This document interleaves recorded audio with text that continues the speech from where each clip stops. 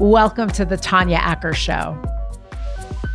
The Big Con on Apple TV Plus tells the story of the largest fraud in the history of Social Security. It was a $500 million fraud that was perpetrated against the American taxpayer, $500 million with a B. Eric Kahn, C-O-N-N, that's also the name of the movie, The Big Con, C-O-N-N. Interesting, clever play on words. Eric Kahn was the lawyer who was really one of the central players in this fraud. The two people who are responsible for revealing the fraud and bringing all of this to light are here with me today. Jennifer Griffith and Sarah Carver worked in the Office of Social Security Appeals. They saw something was amiss. They brought to light a fraud that cost the American taxpayer $500 million. What did it cost them, and how are they doing right now? Take a listen and find out. Here I am with Jennifer and Sarah. Welcome to the podcast, Sarah Carver, Jennifer Griffith. You two are responsible for bringing down the largest fraud in the history of Social Security, a fraud that cost American taxpayers nearly $500 million. Jennifer and Sarah, first, welcome. Thank you for being here. And let's talk about how and why you did what you did. Welcome. Thank you. Thank you for having us. People may know, they can see the incredible story behind your stories in the Apple TV documentary, The Big Con, which is featured now on Apple TV Plus. That's actually why you're here. I saw that. I called my bookers and I said, please get these women because you really did something that was quite heroic. Let's start at the beginning. The two of you worked in the Office of Disability Appeals. When did you first notice, and I'll start with you, Jennifer, when did you notice something was amiss? Probably in about 2005, there were some cases that were disappearing off of my docket. And as a result, I was not being able to put them in the system properly, and I was getting in trouble for that. Just to kind of put some of this in context, the way it works is that when someone files for disability, American taxpayers here are entitled to disability payments. If you become disabled, part of the taxes that we all pay the government from our paychecks go to a fund that is to help take care of us and our fellow folks when they become disabled. So if someone's disabled, they file a claim. If that claim is denied, it ends up in an appeals office like where the two of you worked. So Jennifer, you noticed that you had claims that were not in your office, that were not where they were supposed to be, and they were landing in the files of a Judge Daugherty. Why was that strange to you? He was a judge who was responsible for some of these appeals. What seemed strange about the fact that some of these cases were disappearing from your office and your desk and landing on his? What was weird?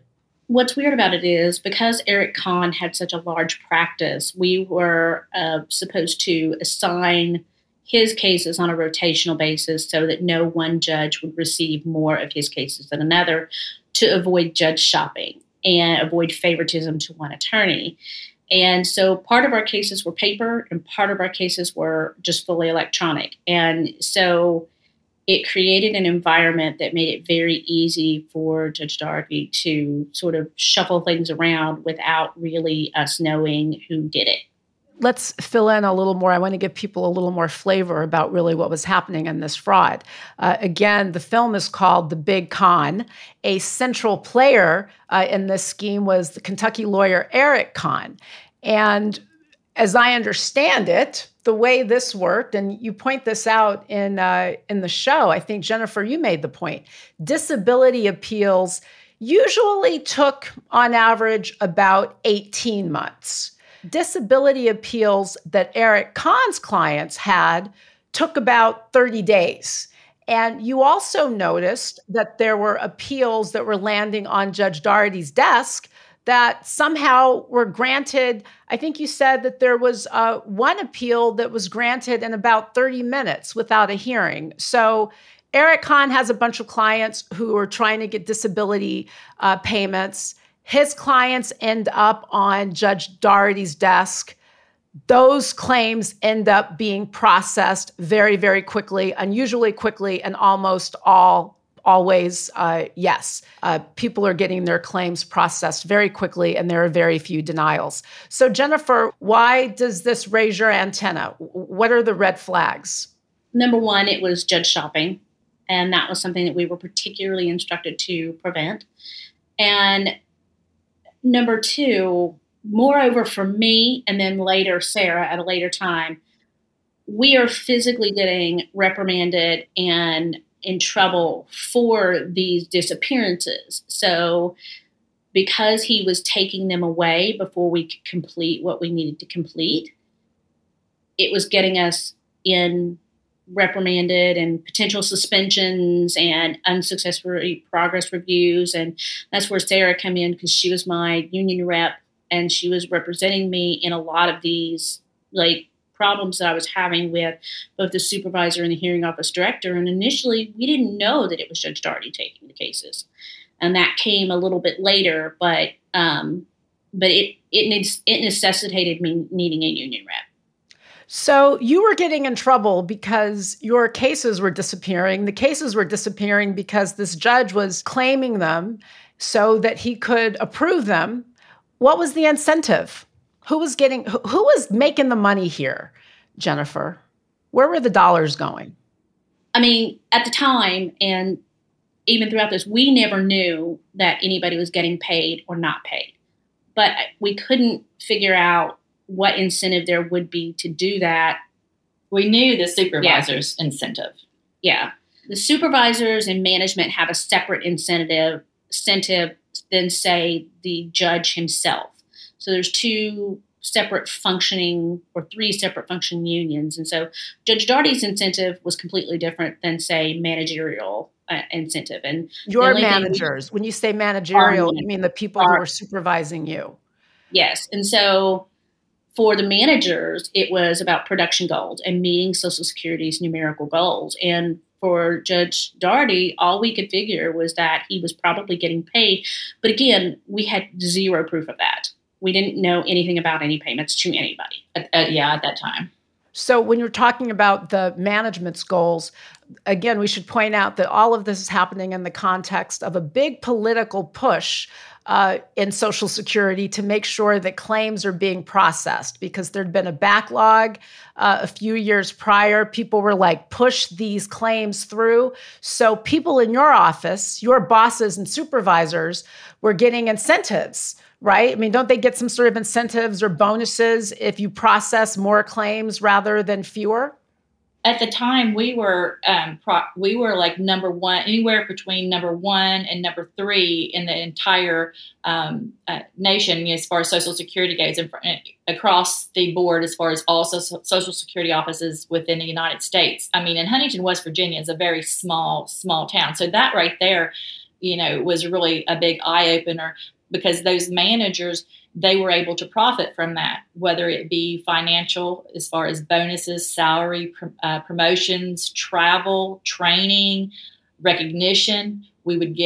Our office was constantly being recognized by the Commissioner of Social Security, and we were getting awards for being that top-notch office and getting all these cases out. Yeah. Top-notch meaning you're just clearing the docket, like you are clearing the flow, clearing the backlog.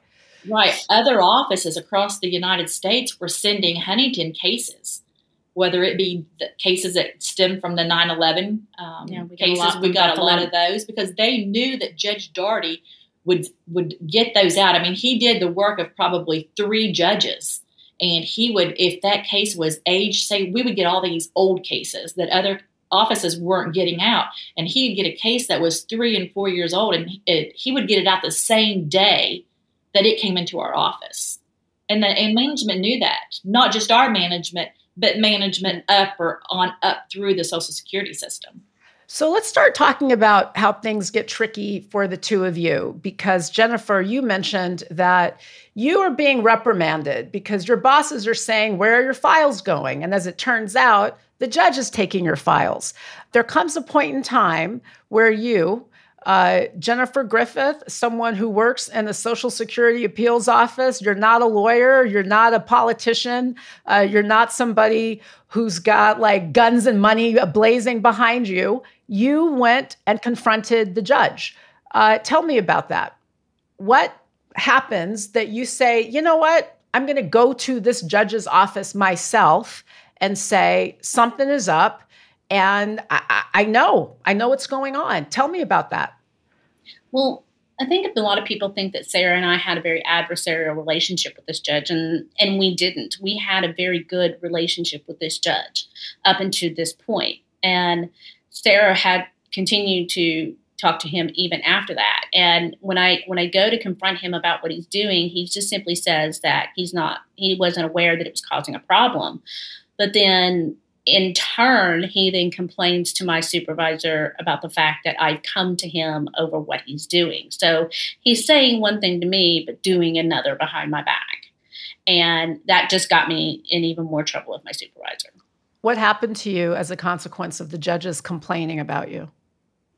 Well, their retaliation over the year 2006 and into 2007 were, looking back, was probably one of the most stressful things I've ever gone through in my life. And, I had 3 blood pressure medications and 2 anxiety medications, and I lived in fear of just walking into that office. Like, it was just a war zone.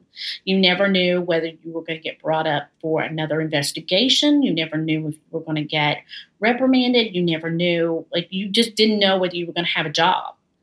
And I did everything I could to protect myself, involving the union, involving Sarah, and trying to, get it to stop. But there was too much incentive for them to continue what they were doing. And I'm just an employee, and they don't really care about that. And keep in mind, when she began in 2001, when we both began working there, we both received awards for our work production. And usually sometimes 2 and 3 awards a year. From 2001 all the way up to 2005, and they stopped 2006 whenever we both started reporting. I was a trainer for the new employees on how to use our systems for internal, the way our processing system worked. I trained our judges, I trained employees, and then when we transferred, you were an A-list. You two were A-list star employees. You were not disgruntled people who had an axe to grind when all of this happened. Right. And in fact, we had a great relationship. Jennifer, you mentioned that your doctor said that the stress was going to kill you. It was having a detrimental impact on your health. Let's talk about some things that happened to you, Sarah, because you were Jennifer's union rep. So as she is making these complaints, she's raising issues with her supervisor repeatedly. She's being ignored. And not only is she being ignored, but they are now angry, it seems, that she's making these reports. What is the interaction with you? Didn't some people warn you about getting too close or too involved with this, Sarah? Because you had your own dramas with respect to all of this.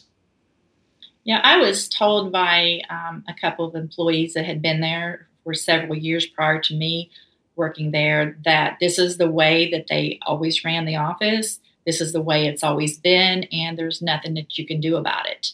I started reporting for Jennifer and sitting in on these, what they would call investigations.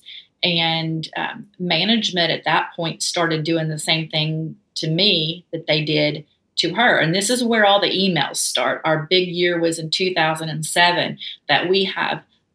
There are hundreds of emails. There's probably thousands. Well, for that one year. Yeah. There were hundreds. That was that was the biggest, the largest amount of emails that we sent that year.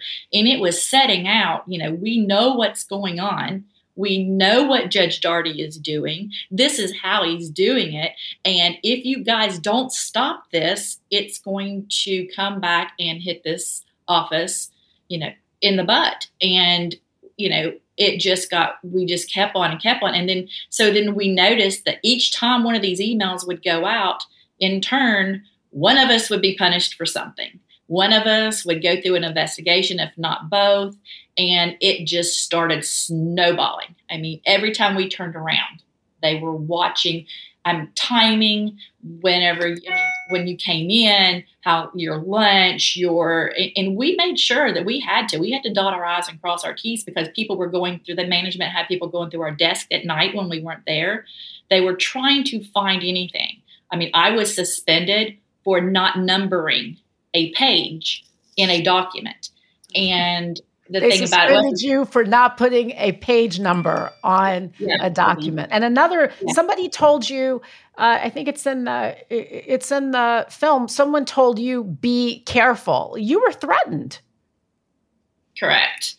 I've been threatened several times. I mean, I was told to kind of watch what was going on, because at the time, I didn't know at the time when the employee knew that management had included this employee into what was going on. They had other employees within the agency that are our coworkers going through our desks and reporting to Con where she was and when she was going to be doing what. I mean, we had our own coworkers. There was an incident that's mentioned in The Big Con. Again, folks can see this on Apple TV.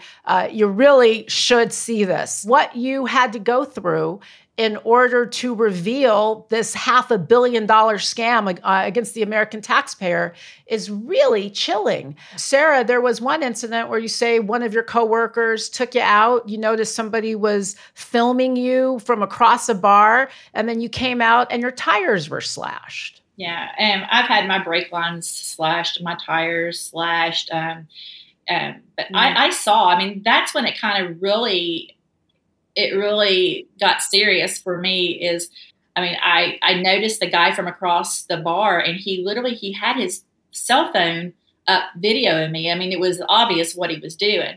And at the time we were kind of like, I think that guy is filming us. And I put my menu up, and then I put it back down, and I picked my phone up and acted like I was going to video him back. And that's whenever he walked out of the restaurant. But yeah, I've been followed. I mean, even like when I was taking my daughter to cheerleading practice, they would sit outside it. And I didn't know this at the time, but I did find out right before the Senate hearing from one of Eric Kahn's employees that they would sit on the hill above my house, because there wasn't there wasn't a place for them to sit without me noticing. And they would sit on the hill in the woods above my house, waiting for me to come and go, and would videotape me and my children. We're going to dig in a little bit into who some of they were, because some of those people were taken to task for that threatening conduct. You complained a lot, like Jennifer.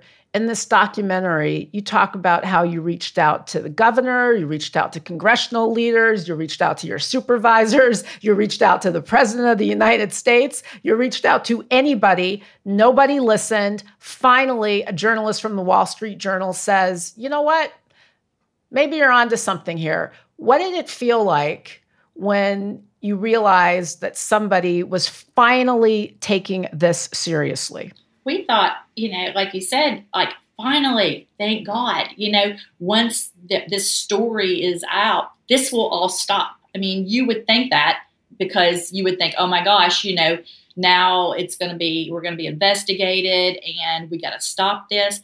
But that's not what happened. It got worse, and they continued. It was like the Wall Street Journal. Oh, I mean, even our chief administrative law judge, he didn't even take it serious. He just kind of tried to pull it off as we were just disgruntled employees. You're talking about Judge Andrus, correct? Yes. Uh-huh. So let's talk about Judge Andrus for a moment. Eric Kahn, the lawyer who is at the center of the scheme, Judge Daugherty, a judge who's involved with the scheme. Judge Daugherty is overseen by the supervising judge, who's Judge Andrus.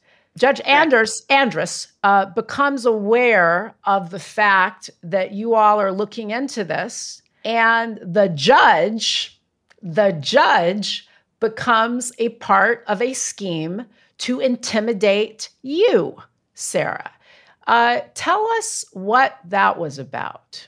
Well, like I said, at the time, I didn't know what was going on, but he had went to an employee there at the office who was currently a writer, a paralegal writer, and he basically got her on board with, trying to do his dirty work. Let's contact you. You contact, her name's Sandy Neese. You contact Eric's office. They're expecting you to call because he had already made this arrangement with Eric Kahn's office, and you correspond back and forth to his employees and let them know when Sarah will be working at home. Because at the time we were allowed to work at home 1 day a week, and she did. I did get to hear that recording, and that's on the podcast too. The actual recording. The thing of it is, we asked for that recording for years, and our management said it didn't exist. Recording. I was really getting paranoid, and I would, even through my union rep, because I had to get an attorney through the union, was asking, official documents in one of their investigations against me, because they went after me that I was filmed, not at my work at home day. They couldn't catch me leaving. So I was filmed. This tape was sent in, or this recording was sent into the agency. Now, the documentary kind of, this officer, Detective Murray, whoever he was with the Office of Investigation, said, "Oh, we knew that was a joke. We knew that. We didn't take that serious." Well, yes, they did. My managers took that and ran with it. They were going to fire me. This was what they wanted. This was their, golden egg. We're going to get rid of her now.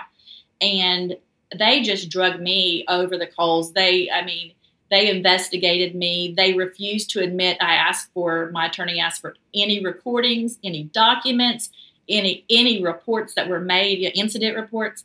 They said there were none. And the Inspector General might have not considered it serious because of the misspellings and all of that. But internally, within Huntington, West Virginia ODAR office, they took it very seriously, because to them, this was the thing that was going to get rid of her. Let's just make sure people are up to speed with what this scheme was. So the judge was behind a plan to try to get you fired. And the idea was that they wanted to record you out shopping when you were supposed to be at home working on a flex day. So somebody records you in a parking lot. As it turns out, right. So they record you in a parking lot. They send this to your bosses. And as is pointed out in the documentary series, The Big Con on Apple TV, right, it's got misspellings on the envelope, but it's like, here, we've got video of Sarah running around in the parking lot when she's supposed to be at work. And you're right, in the documentary and in the series, it suggested that they gave it short shrift.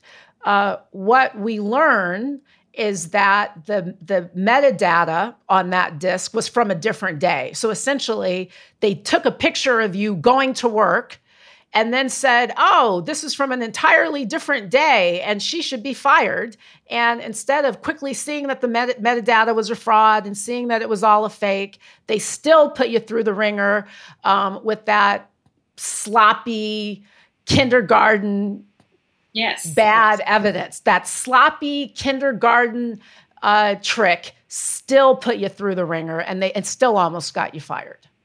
Yes, and they never even let me know when the end of the investigation ended, when they found that there was no evidence. They continued it and made me believe that I was going to be fired. So, I went to work and spent the holidays and everything in this stress of losing my job. And I never did hear the conclusion of it. It just, all the way up until the time you left the agency, they never told you the result of it. Right. So ultimately, the reports that the two of you made, the evidence that you collected, it also bears noting that at a time when I think the Congress was investigating this, the Office of the Inspector General was investigating this, there was a litigation hold on documents. Documents in your office were being shredded and destroyed, which is against the law. You would think, yeah. You would think. You would think somebody cared. No one did. the two of you are collecting evidence. You're giving it to the journalists at the Wall Street Journal. You're giving it to congressional investigators, and you're giving it to the Office of the Inspector General. You to ultimately testify before Congress about this scam.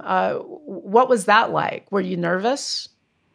That was really surreal because the first day, whenever we arrived there, the night before, we had found out from two of Coburn's lead investigators, we found out that two of Eric Kahn's employees were there, and we met them the night before, and that's when we were able to, we found out. He said that there's going to be some things come out in this hearing. You're going to be surprised, and we were. Yeah. When we walked in this room, where before the congressional committee came in, we were told how to use the mics, and we look at these nameplates. They had these name tag like things that were going to sit in front of you whenever you testified. And we saw that Eric Kahn was going to testify. We saw that Darty and Andrus. That's when it hit us. It wasn't going there. There was nothing to prepare for. Whenever we do any interview, there's really nothing to prepare. We lived this. You ask us a question, we're going to be able to answer. This is one of the third of our life. Yeah. It's been 17 years. One of the two of us will know the answer. We're going to know the answer. So there's no preparing for anything. But when you walk in that Senate hearing, you know that you're going to be face to face to these people. That's when it kind of, it wasn't the actual hearing. It was them being in the same room that we were in. It didn't matter that these congressional, senators were all in front of us. There was cameras sitting on the floor looking up at us, and it was exciting. It was very exciting because you felt that you were the one that they were there to listen to. You got to speak. You speak. You got to tell your story, and this was exciting for us. But to know that they're going to, and they did sit there and just stare this cold, that was the most, I think, nerve-wracking thing for me. For me, Eric Kahn wasn't in the room when we got there, and neither was Judge Andrus or any of the rest of the people. But our testimony went so long that we got up and we turned around expecting to see our attorney, who was sitting behind us when we started, and we're face to face with Kahn and his lawyers, and Andrus is on behind him.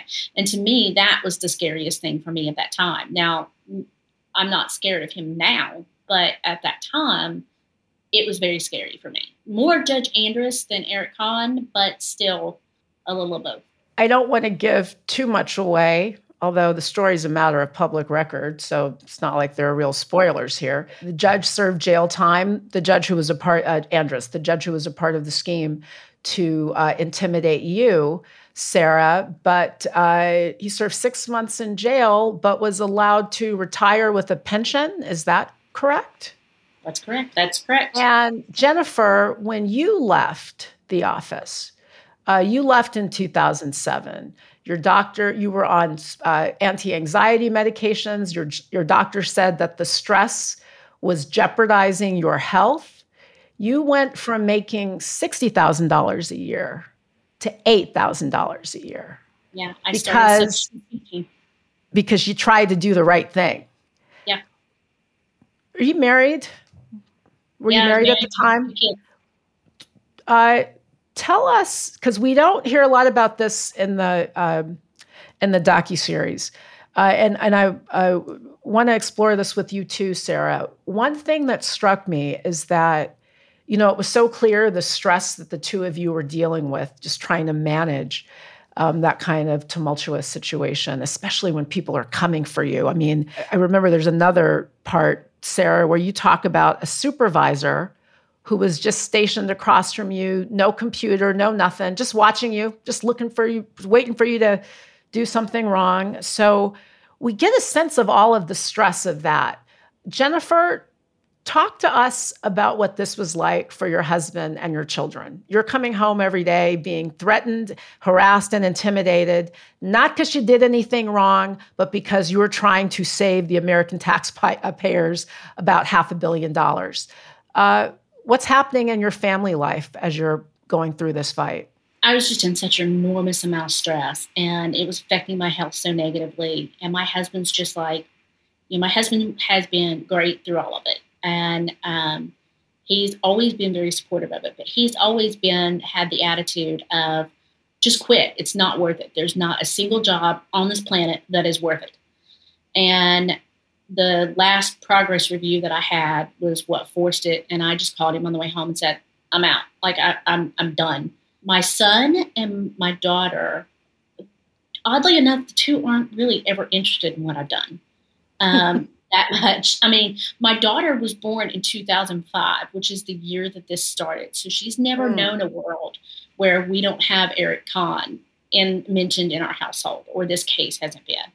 Now, my son recently graduated from Marshall University, and his major was criminal justice. So in terms of coursework and things like that, he became a little more interested.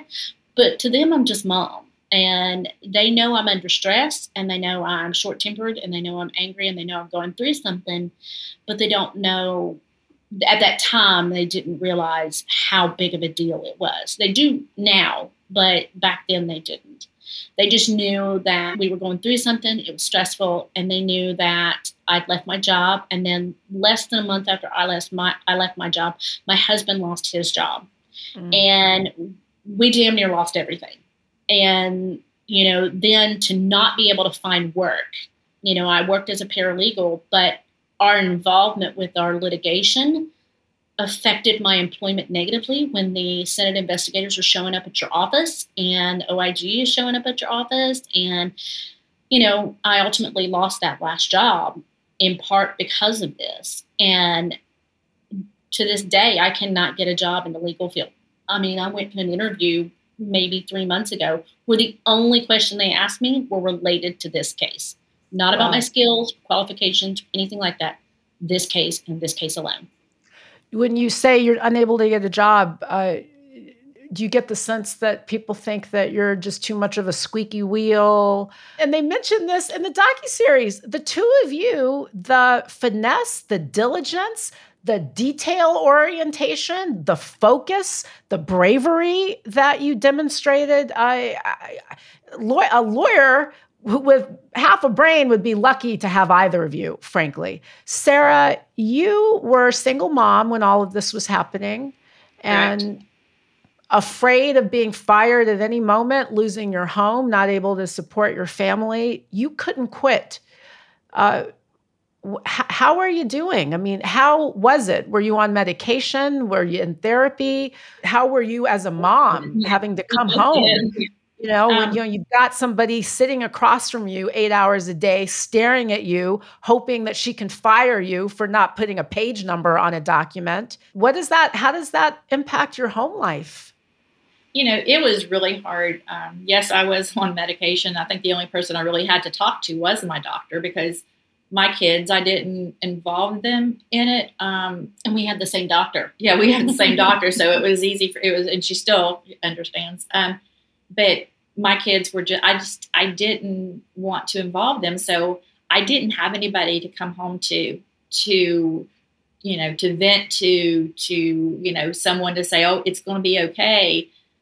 I didn't want to lose my home. My husband did not pay me child support, and it was just me.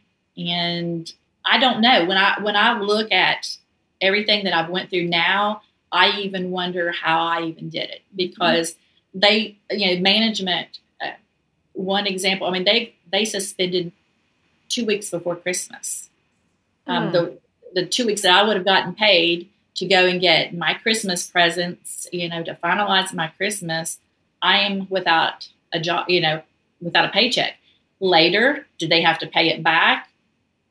Probably about 6 to 8 months later, because, I appealed it. And because, I showed them so many cases where people had left off page numbers. I mean, that's not something that, and they admitted, have you ever suspended someone before for leaving off page numbers? And their answer was no, we have not. But, me, yes, they did. They ultimately offered you a settlement to I'm talking now to you, Sarah. So Jennifer, you left the office in 2007. Sarah, they ultimately offer you a settlement because they're trying to get you out of there before the other shoe drops around Judge Andrus and his eventual prosecution. You take the deal and leave. Are you comfortable telling us how much money you were able to get from the department as a result of the settlement?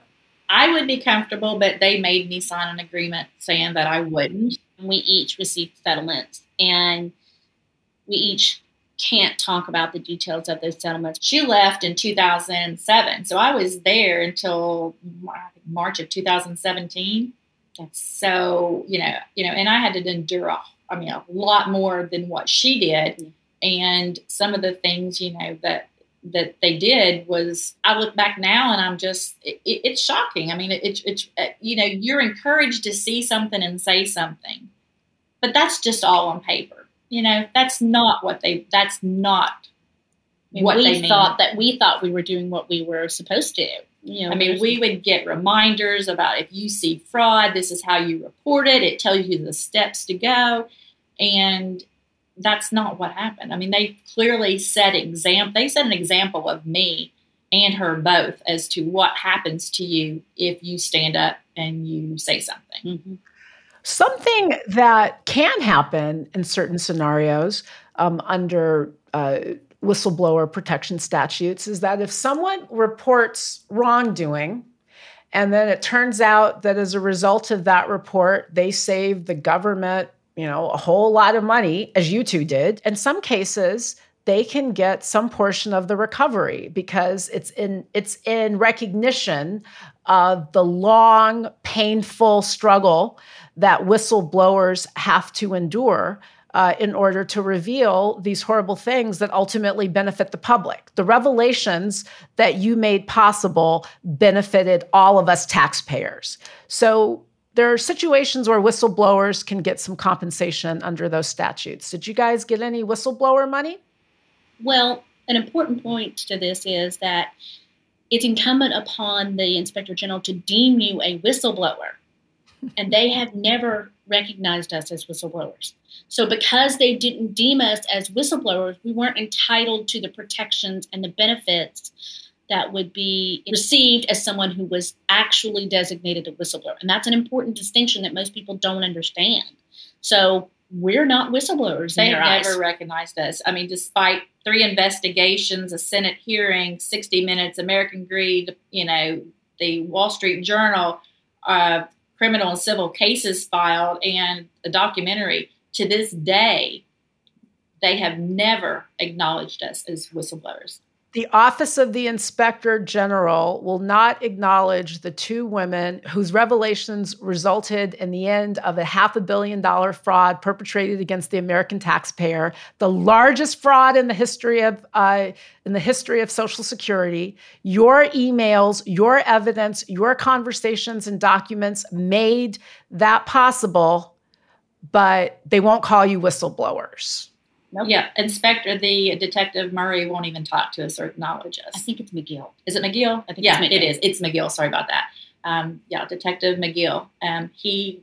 We've been in the same room even, at the premiere of the documentary, and he wouldn't even come over. It's interesting. There was a line in the docuseries, and I think it's one of the judges, not Andrus or Daugherty, but I think another judge who's talking about a conversation with Judge Daugherty. And Judge Daugherty's response to, his processing all of these claims so quickly and without kind of really giving them the due diligence that was required was that I think there was a line where he said something like, these other judges act like it's their own money. And I think his point was, it's government's money, so I'm just going to give it away. You save the government a bunch of money and the government's mad at you. That's what it sounds like. And that was only the beginning. And it was so mishandled. Yeah, it was so mishandled. And they really just kind of really retaliated toward us more even toward the end. What? Yeah. What was so toward the end, now you both are gone, or at least if you're not completely gone yet, Sarah, you've got one foot out the door, but how do they continue the retaliation? Well, I'll let you explain. When we went into, because it's when we went into this like a QTAM lawsuit, which is what you were talking about. It's kind of really difficult. It's complicated. It basically, the importance of the QTAM lawsuit is that the government, you're filing suit on the government's behalf of fraud, and they have to agree to intervene in the case and take up the matter and continue to investigate the case and ultimately prosecute the case. That didn't happen for us. So we were on our own. And they knew that it would be very hard for us because of the way Social Security cases are identified by their Social Security numbers. And that's something that you can't produce.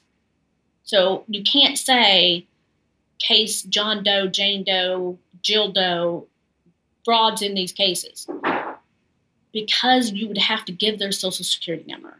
And it's impossible to prove without them intervening. And then we continue in this litigation for 7 years, and we ultimately won.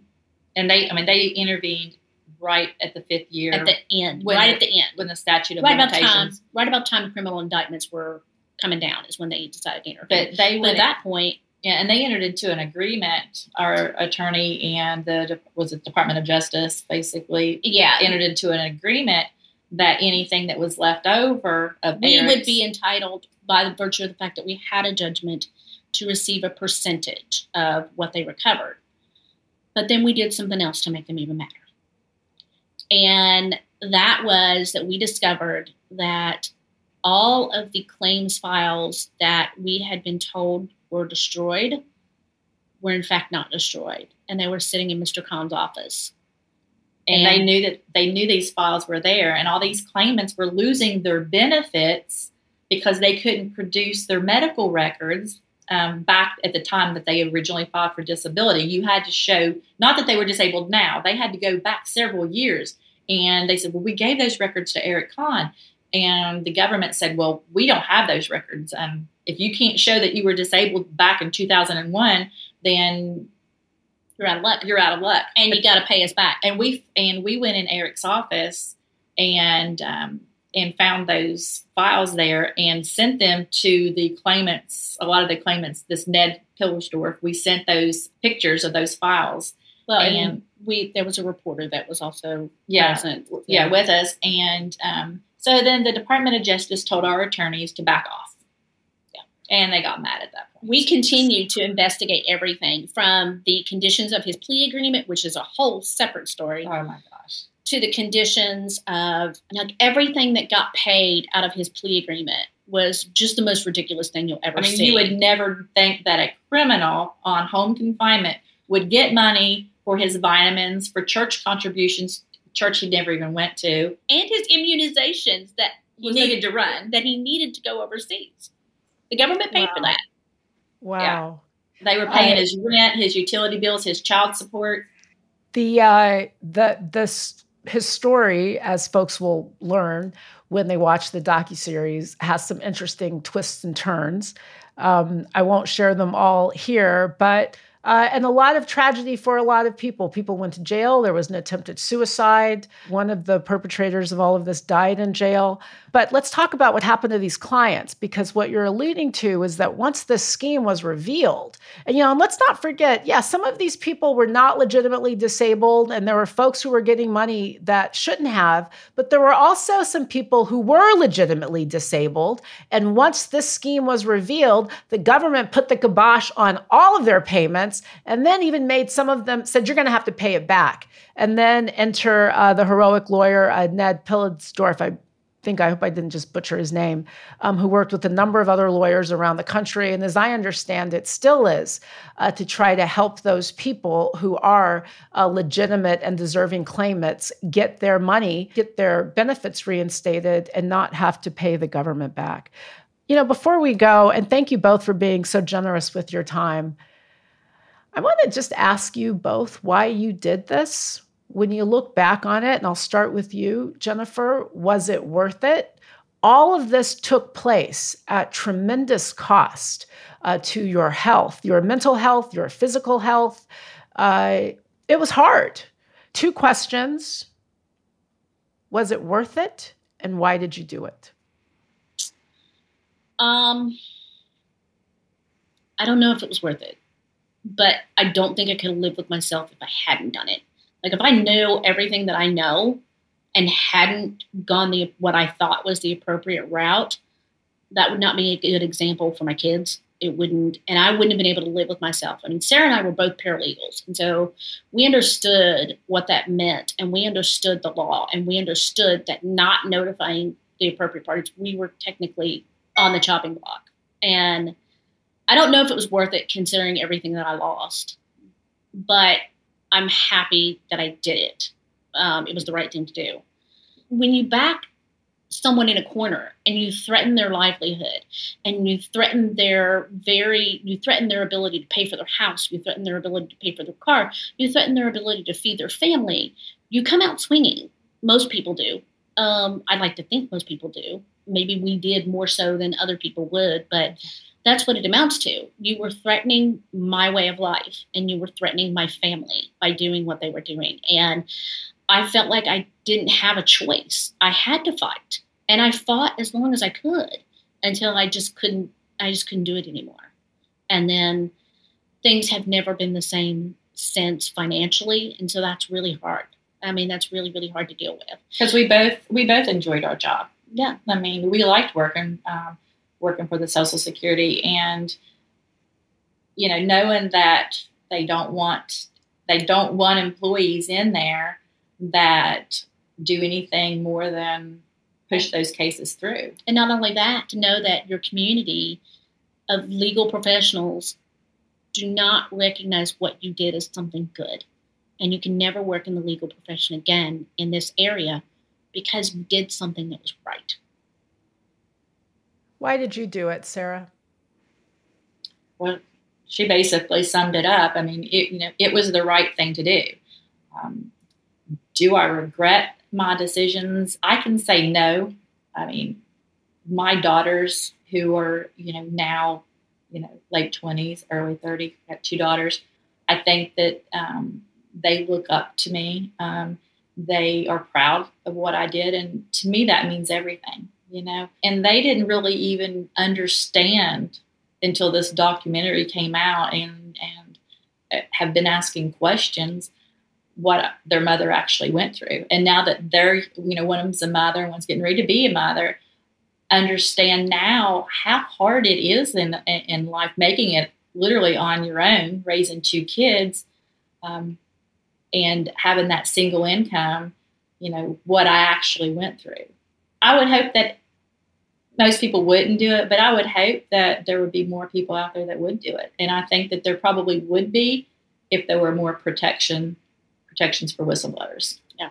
I was going to say this. I saw the docuseries and was completely blown away by your strength and your heroism. I think that in this day and age, especially, with all of these keyboard warriors and everybody's got a tweet and everybody thinks that they're an expert on this, that, or the other, people talk a lot, but not a lot of people do.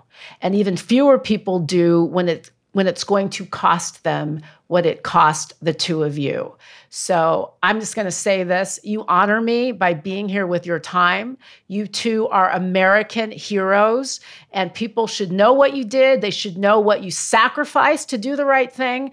And hopefully it's a reminder that good things, that it does work out. Jennifer, I know that things still may be uncertain, and maybe for you too, Sarah, but I'm going to say this. I don't care what anybody thinks. I'm going to pray for you. I hope that everybody listening is believing that the rest of your journey will be easier and better and that you get the rewards and the honor that you deserve. So that's all I got. Thank you so much for being here. Thank you for being here. Thank you so much. Thank you.